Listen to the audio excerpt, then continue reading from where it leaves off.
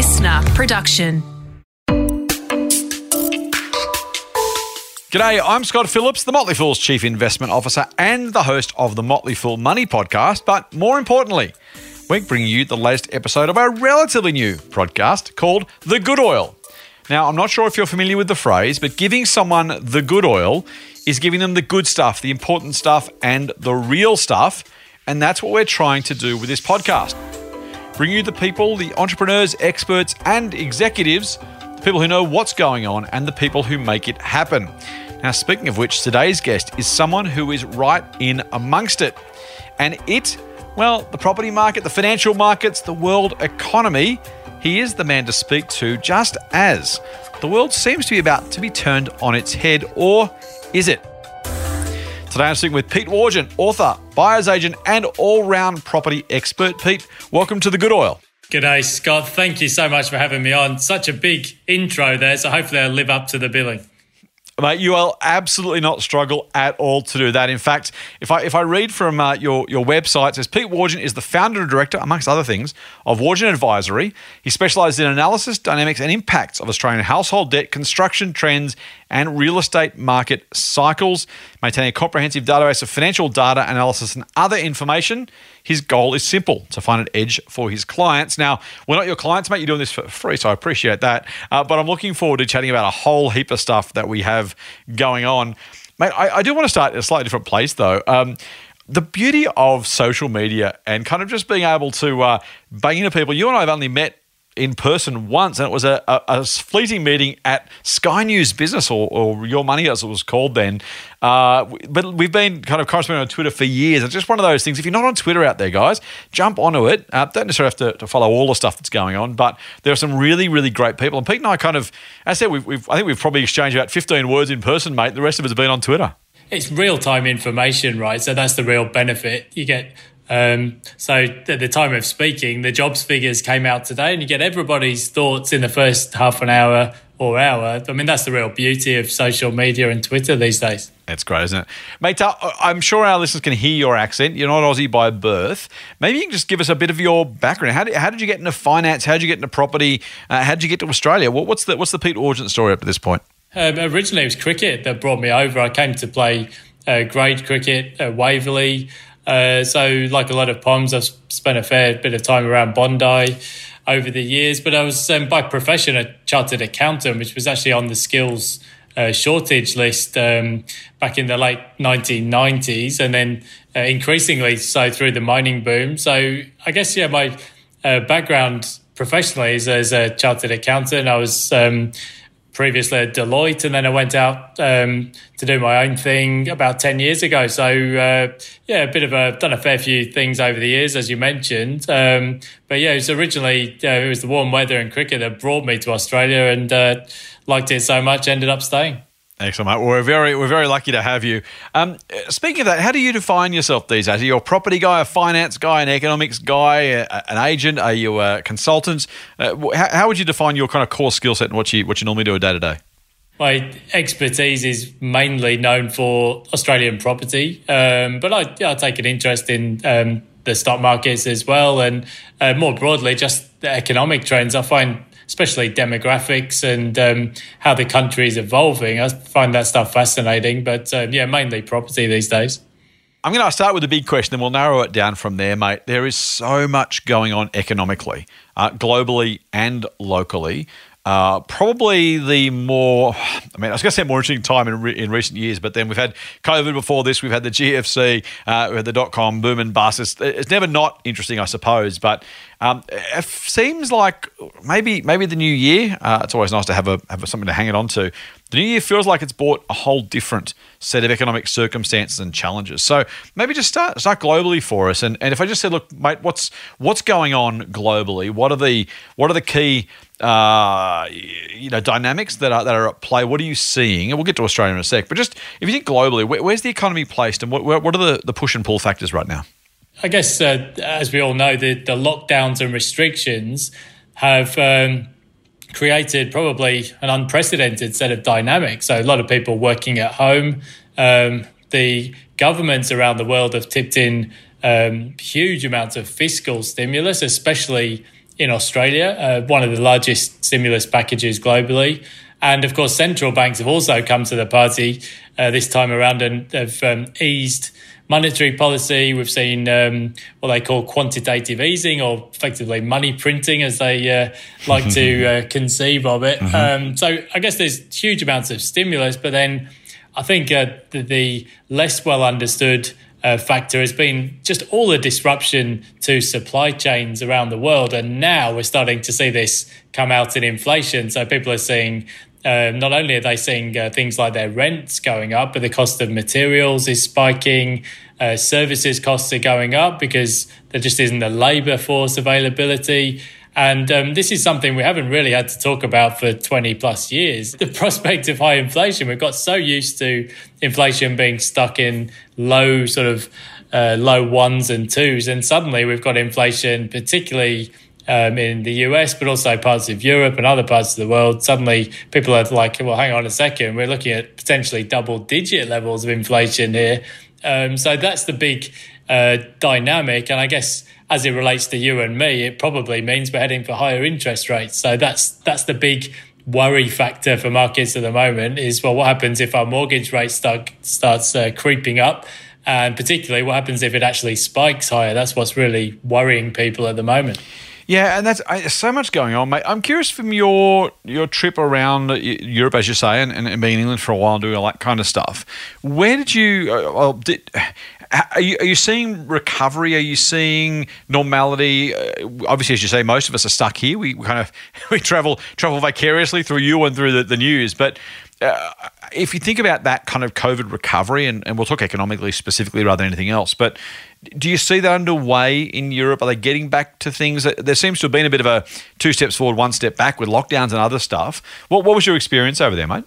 Oh, exactly that. So there was an initial sort of hedonism trade as everybody was able to go to festivals and go to pubs again. And, there was obviously an initial excitement. And certainly I was in London in December and the Christmas shopping was absolutely booming. People have had their furlough payments in the United Kingdom. In Australia, we had other forms of stimulus. And normally people would spend that sort of thing on holidays and new cars. But for the average Brit and for the average Aussie, international travel has actually been off the table. So it kind of leads to this question, if you're not going to spend your lump sum on international travel, and a lot of people aren't that keen on buying new cars either for various reasons at the moment, the switch to electronic vehicles and so on, well, where else is that money going? And it's finding its way into retail, particularly online retail. But as you said, there has been a bit of this 2 steps forward, 1 step back, because now I haven't been there, but reportedly in January, things were much quieter in London. People aren't that keen to get back into the office. Certainly that was my experience in Sydney in January, very, very quiet. I think only just now in mid-February, we're starting to see people creeping back to work and getting back on public transport. So look, the economy in terms of retail spend has been very strong. But it's really uneven and there's not really been a sense of getting back to normal just yet. You mentioned a few years, 20, 30 years ago, and you're right. I occasionally get asked by younger hosts than me, younger interviewers than me, all of a sudden we've got this inflation thing. And the benefit of having a few grey hairs, or in my case, no hair, is we've seen this movie before, right? We know about the stagflation in the early 80s where we had high inflation and no growth. We know about, of course, high inflation interest rates in the early 90s. Each time, 4 or 5 years ago, I think we had the inflation is dead headlines, and that was a very, very good sign that inflation wasn't dead. That's when you start worrying, right? When people say these things are over, they forget that cycles are real. When you think about that inflation impact, we'll get to kind of Australia and Australians in a minute, but we're seeing double the rate of inflation in the US, 7.5% there, at 3.5% here. Is your sense that is genuinely independent markets with independent pressures, or are we seeing, maybe with a bit of foresight, the sort of pressures that may make their way from the US down here? I think the latter. I think when you actually look at the composition of inflation in Australia, well, food has been a big part of it, which I think actually will probably right itself in time as supply chains come back online. And also fuel. But, I mean, fuel is kind of marches to its own drum to a certain extent, depending on oil prices. But I think there's a lot of things that haven't really shown up in the inflation figures yet, most notably rents. Now, this isn't uniform. Some of those CBD markets have actually seen rents fall, but certainly in some of the coastal markets around the country, where we are in Noosa, I mean, rents are going through the roof. Materials costs are very high. The cost of getting a tradie to come out and do maintenance on property has rocketed. So I think actually there is quite a bit of inflation in the pipeline for Australia. Will it sort of be transitory? My gut feel is it probably will, but maybe it might need some interest rate hikes to actually calm things down a bit, and then gradually we'll start to see the borders reopening and supply chains righting themselves. But in the meantime, when you think about wages growth that's been quite low, and you've got inflation that's potentially for the average person pretty much higher than that. Well, it's not a great dynamic, and it's not something we've really had to contend with since the financial crisis temporarily back then. And that's the challenge, right? Because inflation, while the inflationary pressures now are potentially transitory, if they become systemic, this is how inflation takes off, right? You have price increases that go, or cost increases that go into price increases go into wages become cost increases, and these things can become really endemic if they're allowed to. Interest rates potentially are the part of the solution. Talk about the US increasing rates possibly by 100 basis points in as little as 3 meetings, March, April, and May. A decent shock to the system, or priced in, do you reckon? Well, I guess, markets these days tend to price in information pretty quickly, as you know. It's definitely a changing dynamic. Whether Australia sees the cash rate hiked as quickly as that's probably not going to happen. It might take a bit longer here, but the trend is obviously up. My gut feel is that inflation is transitory, largely because a lot of those dynamics that caused us to have low inflation in the first place, particularly the idea of outsourcing work to Asia. These days you don't have to employ people on a full-time basis. You can outsource to Manila or the Philippines or other parts of Asia. I mean, those dynamics haven't really gone away. So I guess in time we'll probably see inflation come back into line. But in the meantime, there's a lot of uncertainty about what that means for interest rates and for the everyday household, obviously mortgage rates. Yeah, I want to get to the impact on households in a second, but let's go to interest rates. I'm going to, for a day, Pete, or for 15 minutes at least, I'm going to make you the RBA governor. There is so much being talked about, and neither you nor I know for sure what they will do. We have views maybe on what they should do, but they are very different things. I'm reminded that Phil Lowe talked about neutral being 2.5% to 3.5% at the official cash rate. That's a full, almost exactly 2.5% or 3.5% higher from now, because we are at 0.1. So let's round it down to make our maths easier. That's a shock to the system. Not a shock for those of us, again, who remember those sort of neutralish rates, but we had emergency levels of this 0.1 for such a long time now, or around this level, that it is a bit of a shock for plenty of people. And we'll get onto the impacts on housing and the economy in a second, but just purely on the decision itself. Do you think we get to that point? Is that a bit of jawboning, a bit of reminding the market things can be tough? I mean, taking 2 full percentage points out of people's pay and into property is a big deal when it comes to mortgages. On the other hand, of course, savers would like a bit more for their cash. Where do you think the RBA ends up? Do they get there? Do we find that small movements do enough? What's your sense of what might be required and where we might get to? Oh, look, for this cycle, I don't think there's much hope of getting to 2.5% or 3%. That's my gut feel. And of course, things can change. That's the beauty of financial markets. That's what makes it interesting. Yeah. But look, I think realistically, I think rate hikes will be delivered in a fairly considered and gradual manner in Australia. And I think, look, if I had to guess, if you had to put me on the spot, I'd say, look, terminal for this cycle, 1 to 1.5%. But who really knows? I mean, they used to say back in the day, didn't they, Scott, that once the inflation genie gets out of the bottle, it's hard to stick it back in. And I guess that's the real unknown factor. But yeah, look, it feels to me like a few taps on the brakes, and that might actually be enough as the world starts to open up again. But let's see. And I have to say, we're all experts from the armchairs, the proverbial armchair experts. It must be tough being the RBA, because you do not enough, and the inflation genie gets out of the bottle, to use your phrase. That's exactly what potentially can happen, and they've got to be worried about that. On the other hand, you do too much too quickly, and you shut down the recovery, unemployment goes back up, business activity falls, and inflation is the least of your worries. And it really is, again, it's, we all like to fantasize about what if we had the controls and we do this and do that, but the reality must be meaningfully different. Back to Australia, we talked about the recovery in Europe. It strikes me that here, there's between the inflation rates, things like rent and other things, but also the war chest of savings we built up because, again, as you alluded to earlier, we weren't spending a lot of money traveling and doing other things. It feels like there's not much standing in the way of the recovery. God forbid another COVID wave, but kind of that aside, it feels like if you were, unemployment 4.2% was the most recent numbers last month. It seems to me like there's every reason to believe that 2022 should be a pretty good year economically. Oh, I think I totally agree. When you actually look at things like job advertisements, we've got the borders reopening. At the time of speaking, the cash rate is still 0.1%, yes, as you mentioned. Yeah. Households are sitting on the best part of $500 billion of savings and buffer, which is unprecedented.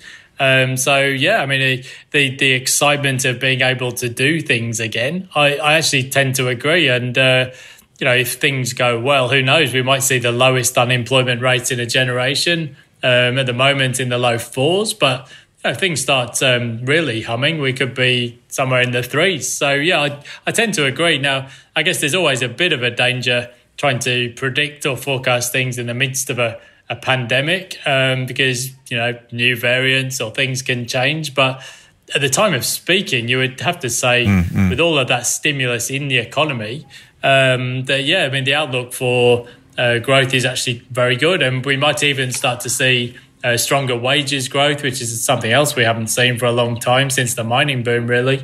The outlook for Australia, let's not jinx it, but it looks pretty good. Let's take it then to a property conversation, mate, because that is part of your expertise, and you spend more time looking at the property than most people. It's a really important, it sounds obvious to say, it's a really important part of the economy, and it is.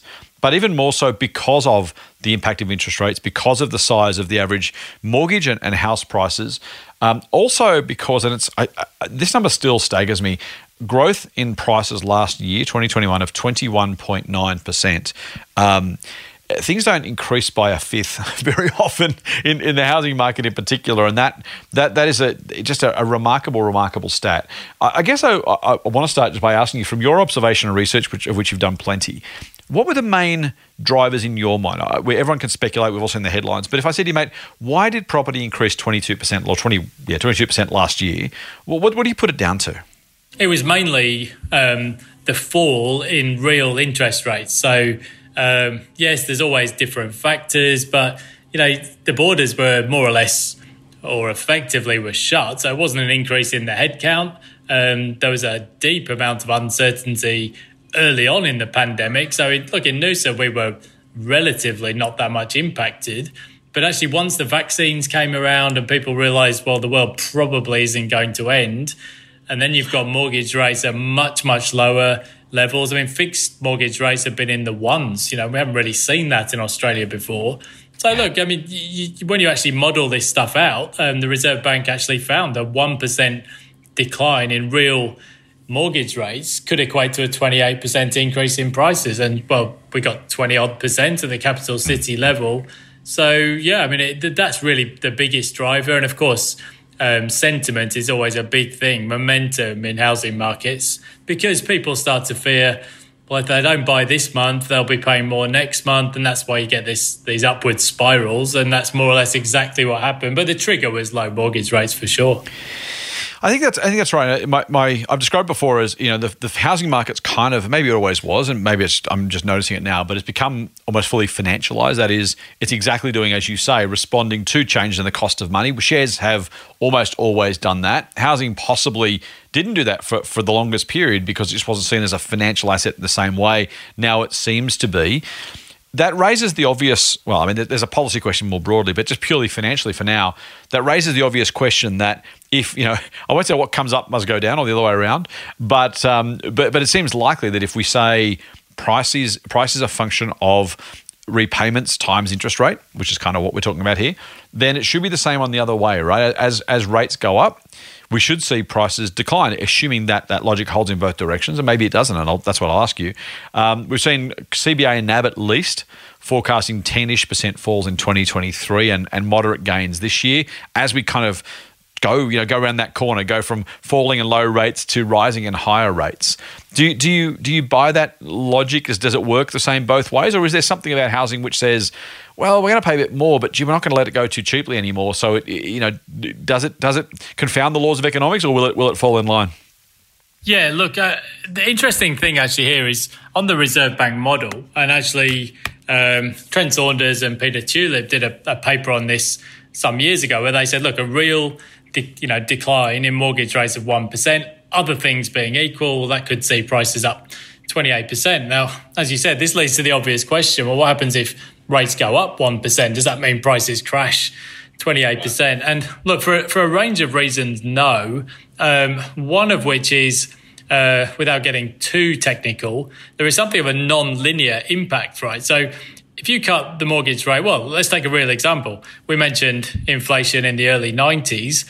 Well, I haven't got the numbers in front of me, but the cash rate fell from 17.5% to 12% in a very short space of time. But it was a terrible time for the housing market in real terms because mortgage rates were still high and people were actually worried that they could go high again. So even a huge sort of cut to mortgage rates at that time wasn't a big impact. But if you take the cash rate from 1.5 to 0, that has a much bigger impact.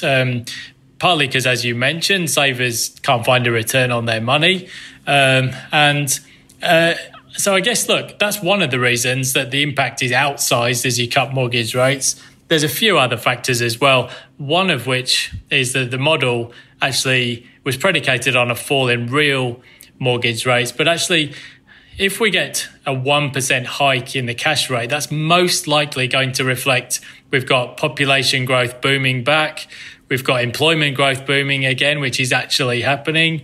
We've got record job advertisements. So the dynamics are not actually the same. So, look, I think at some point the cycle will run out of puff, but it doesn't necessarily follow we're going to see sharp declines in prices. Of course, there can always be factors that might cause it, most notably if there's a regulatory intervention. But I don't think there's actually that much appetite for the recovery to be stalled by a sharp decline in prices. So, look, we'll have to wait and see. There's a few other factors as well in the model, by the way, if anyone's really interested in the technical aspects. But look, I actually think it'll be a pretty soft landing when the time comes, so we'll have to wait and see. Yeah, I like it. We all hope so, mate. Other than maybe first home buyers who I feel like they're struggling to get into the market, I have a different view than most. I don't know if you and I have corresponded on this one. We probably have, but to the extent that my personal view is that property affordability should be measured on repayments rather than an arbitrary price, because that is a function of interest rates by definition. Saying that a house is less affordable if it goes up 10% if the interest rate halves just seems logically a fallacy. You don't get a lot of love on that on Twitter, can I say? Plenty of people just want to look at the price and say, oh, it's obviously too high, or it's obviously too expensive. I say that, by the way, partly tongue-in-cheek because I don't know what camp you're in. But my view is simply that if you can afford to pay the mortgage and that proportion of your income doesn't change because rates fall but prices go up, then it's no less affordable than it was, with the exception of the deposit which needs to be saved. And I guess I just want your thoughts on that concept and maybe how you see affordability, particularly for first home buyers. Yes, you're exactly right. So the deposit hurdle increases if you've got lower mortgage rates and prices go up.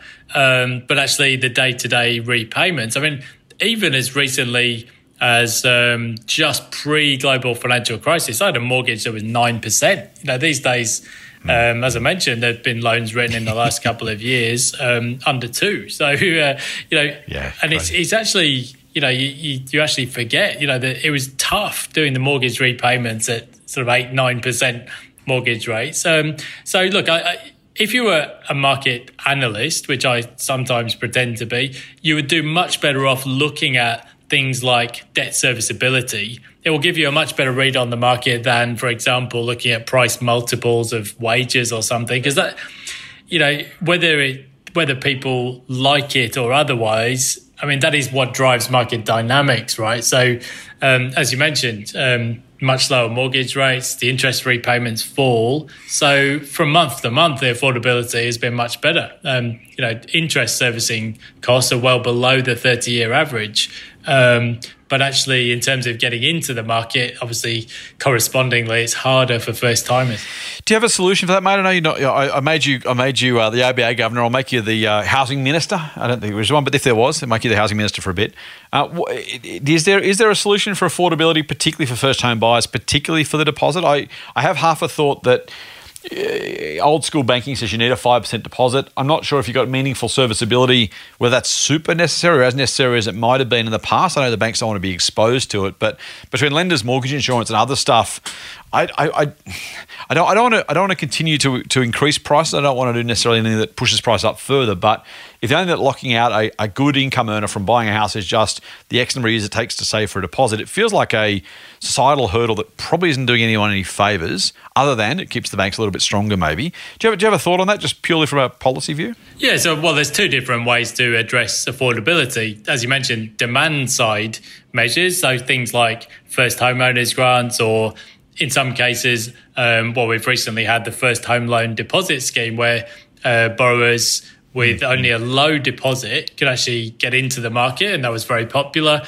So, look, those measures work absolutely. I suppose the criticism is always putting more demand into the fire, actually, in turn, will increase prices over time. The other way to address affordability is just simply to reduce prices through things like regulatory intervention or changes to the tax legislation.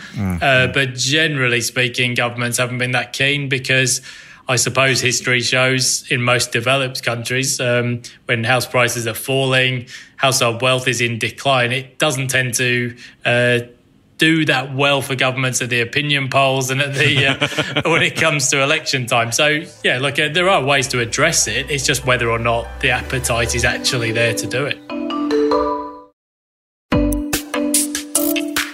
Negative gearing, capital gains tax, two big tax impacts on property and on shares, by the way, that are, I won't say on the agenda, because I think pretty clearly after the last election, neither party wants to tackle this stuff. But from a property affordability, from a property market perspective, prices obviously will change based on taxation changes. Negative gearing and the capital gains tax discount, good things for the health of the property market overall, good for price in the short term, but are they necessary? Are they worthwhile? Are they desirable? Are they absolutely necessary? How do you see that kind of interaction between those particular policies, tax policy in general, and the property market's overall health? Well, I guess policymakers have identified previously is the interaction between negative gearing, i.e. the ability to offset a net rental loss against your income, plus the capital gains tax discount, tends to encourage people to speculate on price growth rather than focus on yield producing assets. So, I mean, look, it does have an inflationary impact. I actually wrote a technical paper on this in 2019, which ended up going to Treasury at one stage. And, you know, we looked at the potential impacts, particularly in Sydney and Melbourne, if you completely scrapped negative gearing. And look, it would have a difference. It would make a difference to prices. The impact on rents is somewhat less clear. It probably depends on market dynamics at the time. But look, actually, over in Europe, the United Kingdom did make a change to tax deductibility in the housing market. So particularly for higher income earners, you couldn't get the full tax deduction on your interest from a mortgage if you were a landlord. But things change. People find ways around it.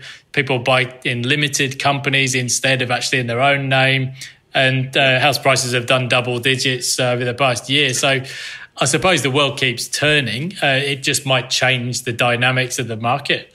I like you mentioned the limited company approach, because that's always been my concern about removing negative gearing. You know, every company gets to pay tax or not based on their net proceeds, not necessarily just the revenue or just the expenses. And so that thought is exactly my thought. It might make life more difficult if you've got to borrow as a company to own the property. I guess you've got to have more assets there, and banks may be less likely to do it. But it does strike me that a set of rules that says there is a tax break for one structure and not for another one based purely on the structure itself feels pretty unsustainable to me, because, as you say, those who can afford to will game the system, and those who can't afford to almost miss out relative to that. Unintended consequences are everywhere, and particularly in the property market, and always when it comes to tax.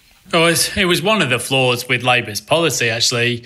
And one of my criticisms is that actually, if you were investing via the family trust, you could still offset your losses just in exactly the same way that you always have. But for the everyday mum and dad investor investing in their own name, suddenly they were talking about changing those rules, encouraging people to buy new apartments for the tax deductions. And yeah, look, there's always going to be an impact from changes in tax legislation, but it wasn't very popular at the last election. So look, this time around, there could be changes. They would probably be post-election, though, I suspect, if they were implemented. We shall see, mate. I don't think it's going to happen anytime soon, based on the current interest or otherwise in either party making meaningful changes. This feels like the upcoming election feels. This is a political comment, but it feels a little bit like I'm less threat than he is election rather than anyone who have some big ideas for change. We know that the government and the opposition have both stepped away from anything really meaningful. Keep your politics yourselves, guys. If you're listening, I love you, but it's an interesting idea, mate. Let's turn, if we can, as we kind of get towards the close. You're involved. You co-founded Buyers, effectively a buyer's agency. I'm going to confess I've never used a buyer's agent, but I know a lot of people do, and it's becoming increasingly popular. What's the role of a buyer's agent? How does that work? What are the kind of the pros and cons, or the reasons why someone might choose a buyer's agent rather than doing it themselves? Well, in a nutshell, all of the stress that goes with buying your next property, the buyer's agent, if they're doing their job well, will remove all of that stress. And in fact, a good buyer's agent will reduce time, cost and stress, because if they're doing their job well, they'll save you on the negotiation of the price and terms. Because they do it every day, they also can step you through the process. In Australia, it's very common for people, particularly investors, to invest away from their own backyard, and therefore if you're investing in another state or jurisdiction, different real estate laws in every state, unfortunately. So look, a buyer's agent has the local knowledge and the expertise to step you through the process. I guess there's a couple of things that we do differently at Buyers. One is we have a genuinely national footprint, so we have a panel of buyer's agents in every state and territory. But also, we're a more affordable fixed fee service, partly because we triage new clients. We make sure they have their mortgage pre-approval in place. We make sure they know where and what to buy. So we spend a bit of time on that up front. And once they've done the planning and the strategy, then we hand them over to the buyer's agent so they can focus on what they're actually good at, which is the buying and the sourcing of the property. So we take care of the admin in terms of, the things like the billing and the contracts and all the manual processes that buyer's agents used to have to deal with. And as a result, we can do it on a more affordable fixed fee basis. Nice. That's pretty cool. So there's so much in the way of process improvement that it really is defining a lot of what businesses are doing in the last 5 or 10 years. The ability to kind of centralize, streamline, wring out efficiencies and cost savings. It feels like one of the biggest trends of the last 15 or 20 years, maybe not even quite that long, but it seems like that's what's happening now in the buyer's agent space. The ability to kind of put a structure and infrastructure behind what they're doing makes it better for everybody, and that kind of reduces cost in the process. Is that a reasonable summary of what you've just told me? Well, don't want to give away too many secrets, but yes, it's not that we're that clever. We're actually not reinventing the wheel. If you think to what happened in the mortgage broking space, so in the early 90s... Right, yeah. I mean, only around 5% of mortgages ever went through a broker. You mostly went to speak to your local bank manager.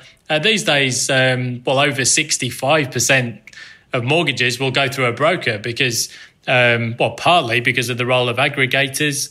In the early days, you had people like Aussie Home Loans, but you've had AFG, Australian Finance Group, Mortgage Choice. All of these guys have actually sort of aggregated the industry, and it makes perfect sense to go to a broker these days because, they will get you a better deal. They can open up access to a range of products.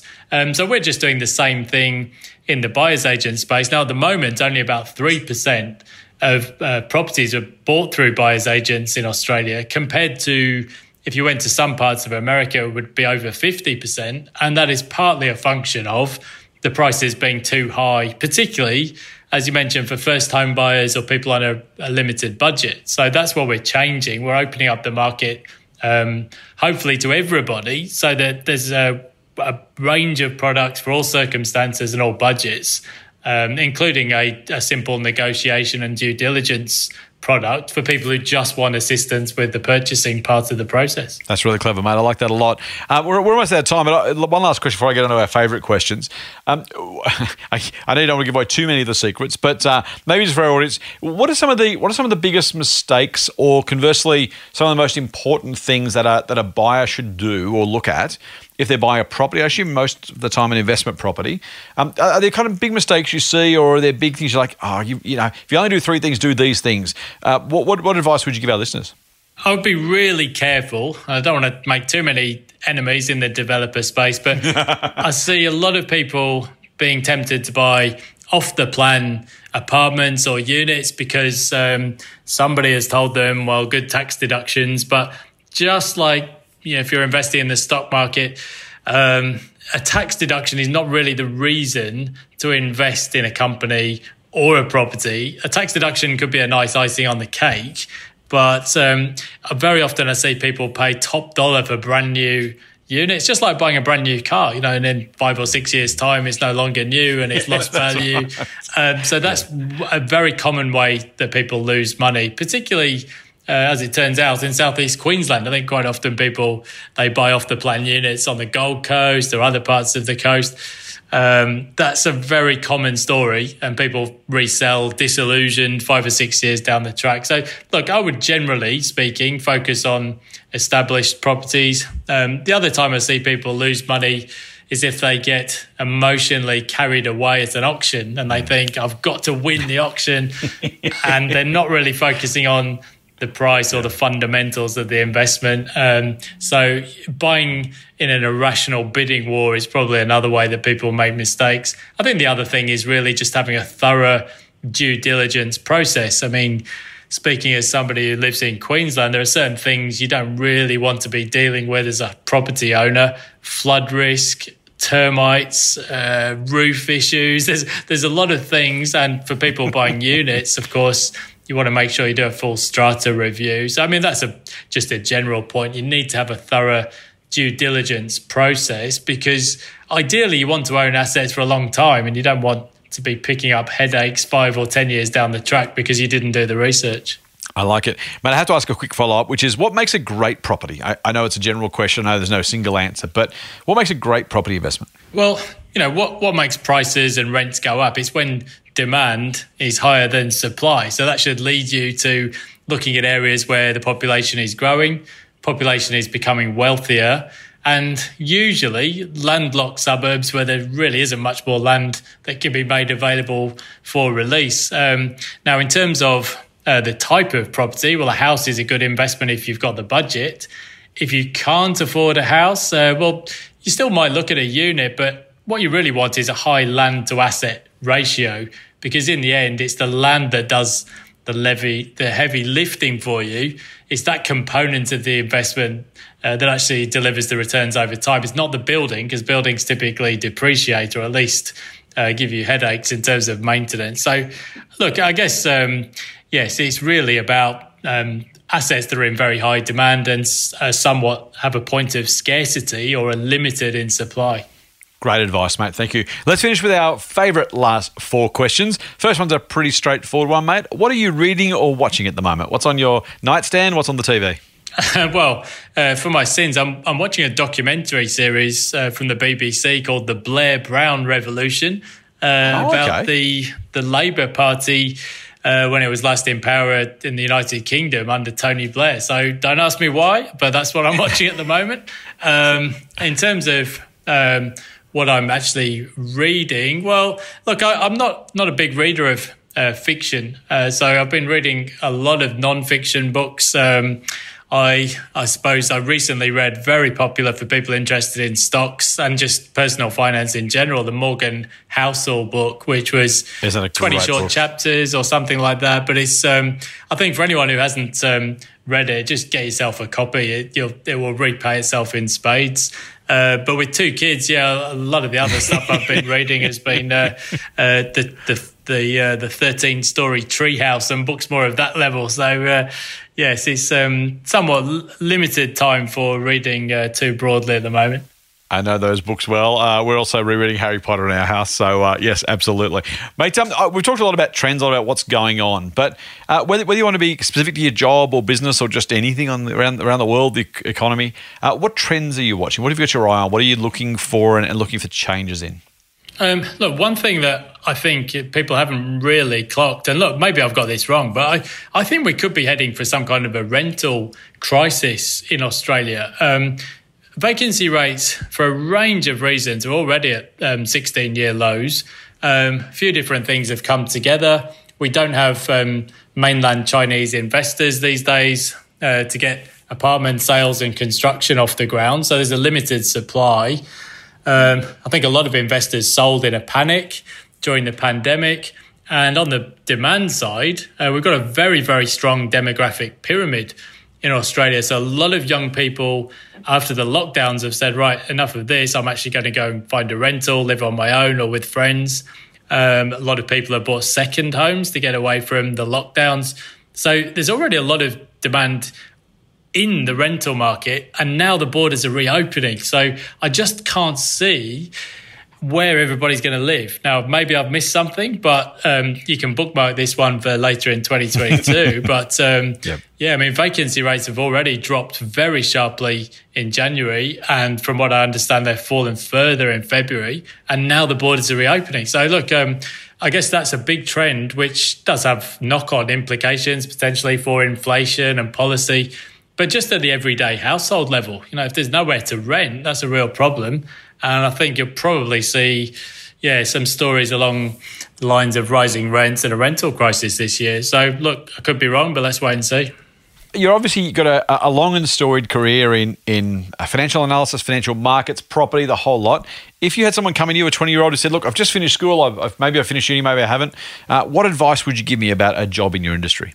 Well, look, my background was as a chartered accountant, which now there's not many people in their school days thinking, you know what I would love to be when I grow up is an auditor, assurance and advisory at one of the big 4 accounting firms. But look, the above having been said, I often get people say to me, oh, well, I'm thinking about doing a career in accounting. What do you think? And I say, look, the CA qualification, I think if you're not sure what you want to do for a career, I think it's a fabulous way to go because, I mean, you understand annual reports, financials, you understand how businesses actually run and operate. If you want to work in any industry, they will always need CFOs or finance people and accountants. And if you want to go out and do your own thing, of course, you've had a front row seat to how businesses operate. So look, it might not be your forever career. I think I managed about a decade in total. And one stage I was a director in one of the big 4 firms. But look, as a segue or as a step ladder to a future career path, if you're not sure, I think it's a really good way to go because the qualification will always stand you in good stead.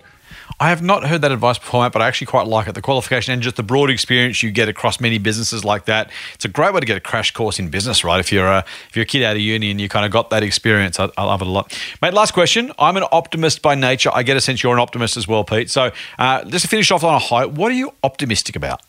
Look, I am an optimist, and I think you look around the world and there's always headlines about geopolitical tensions and the next big problem. But look, I think as the world reopens, I'm pretty optimistic, particularly about the role of technology. People able, hopefully, to work more remotely, more time working from home, less time stuck in traffic.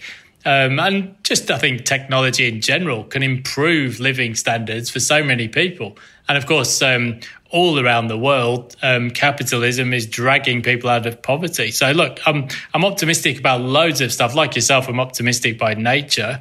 Of course, rapid change always brings worries for people as well. But generally, I think the world is getting better. And one of my big passions is travel. So I want to see as much of it as I can before I drop off. So that's a big part of what I spend my time doing as well. Awesome. I love it. That is a wonderful way to finish. Let's hope we can all do a whole lot more travel in the next year or 3 and 5 ahead. Hopefully we're seeing the back of most of the restrictions and lockdowns and, frankly, most of the worst of COVID. Fingers crossed. And we can be optimistic about that, Pete. Pete Wargent, thank you for joining me. If you want to follow Pete, as I said, jump on Twitter at Pete Wargent. Your podcast is Low Rates, High Returns. Is that right? Yeah, I've actually got 2. I don't know. I was a fairly late adopter to the podcasting genre, but we have a podcast called Low Rates, High Returns, which is me and Stephen Moriarty, and we largely there talk about stocks and investing. And it's a bit broader than that. We talk about we've got a few principles for a successful life as well as just investing in stocks. And then on the property side, I have a podcast called the Pete Wargent Property Pod, which I think just made it into the top 20 for the first time this week, as I had the cricketer Michael Bevan on the podcast, who's a keen property investor himself. So, yeah, I guess I do tend to do the rounds, and I've featured on a few other people's pods over the years. So, I do pop up in a few different places. Low Rates, High Returns, and Pete Wargent's Property Pod. Pete, thanks again for joining The Good Oil. Pleasure. Thanks, Scott. This podcast is hosted by me, Scott Phillips. It's produced excellently by Beth Gibson and audio imaged brilliantly by Link Kelly. Listener.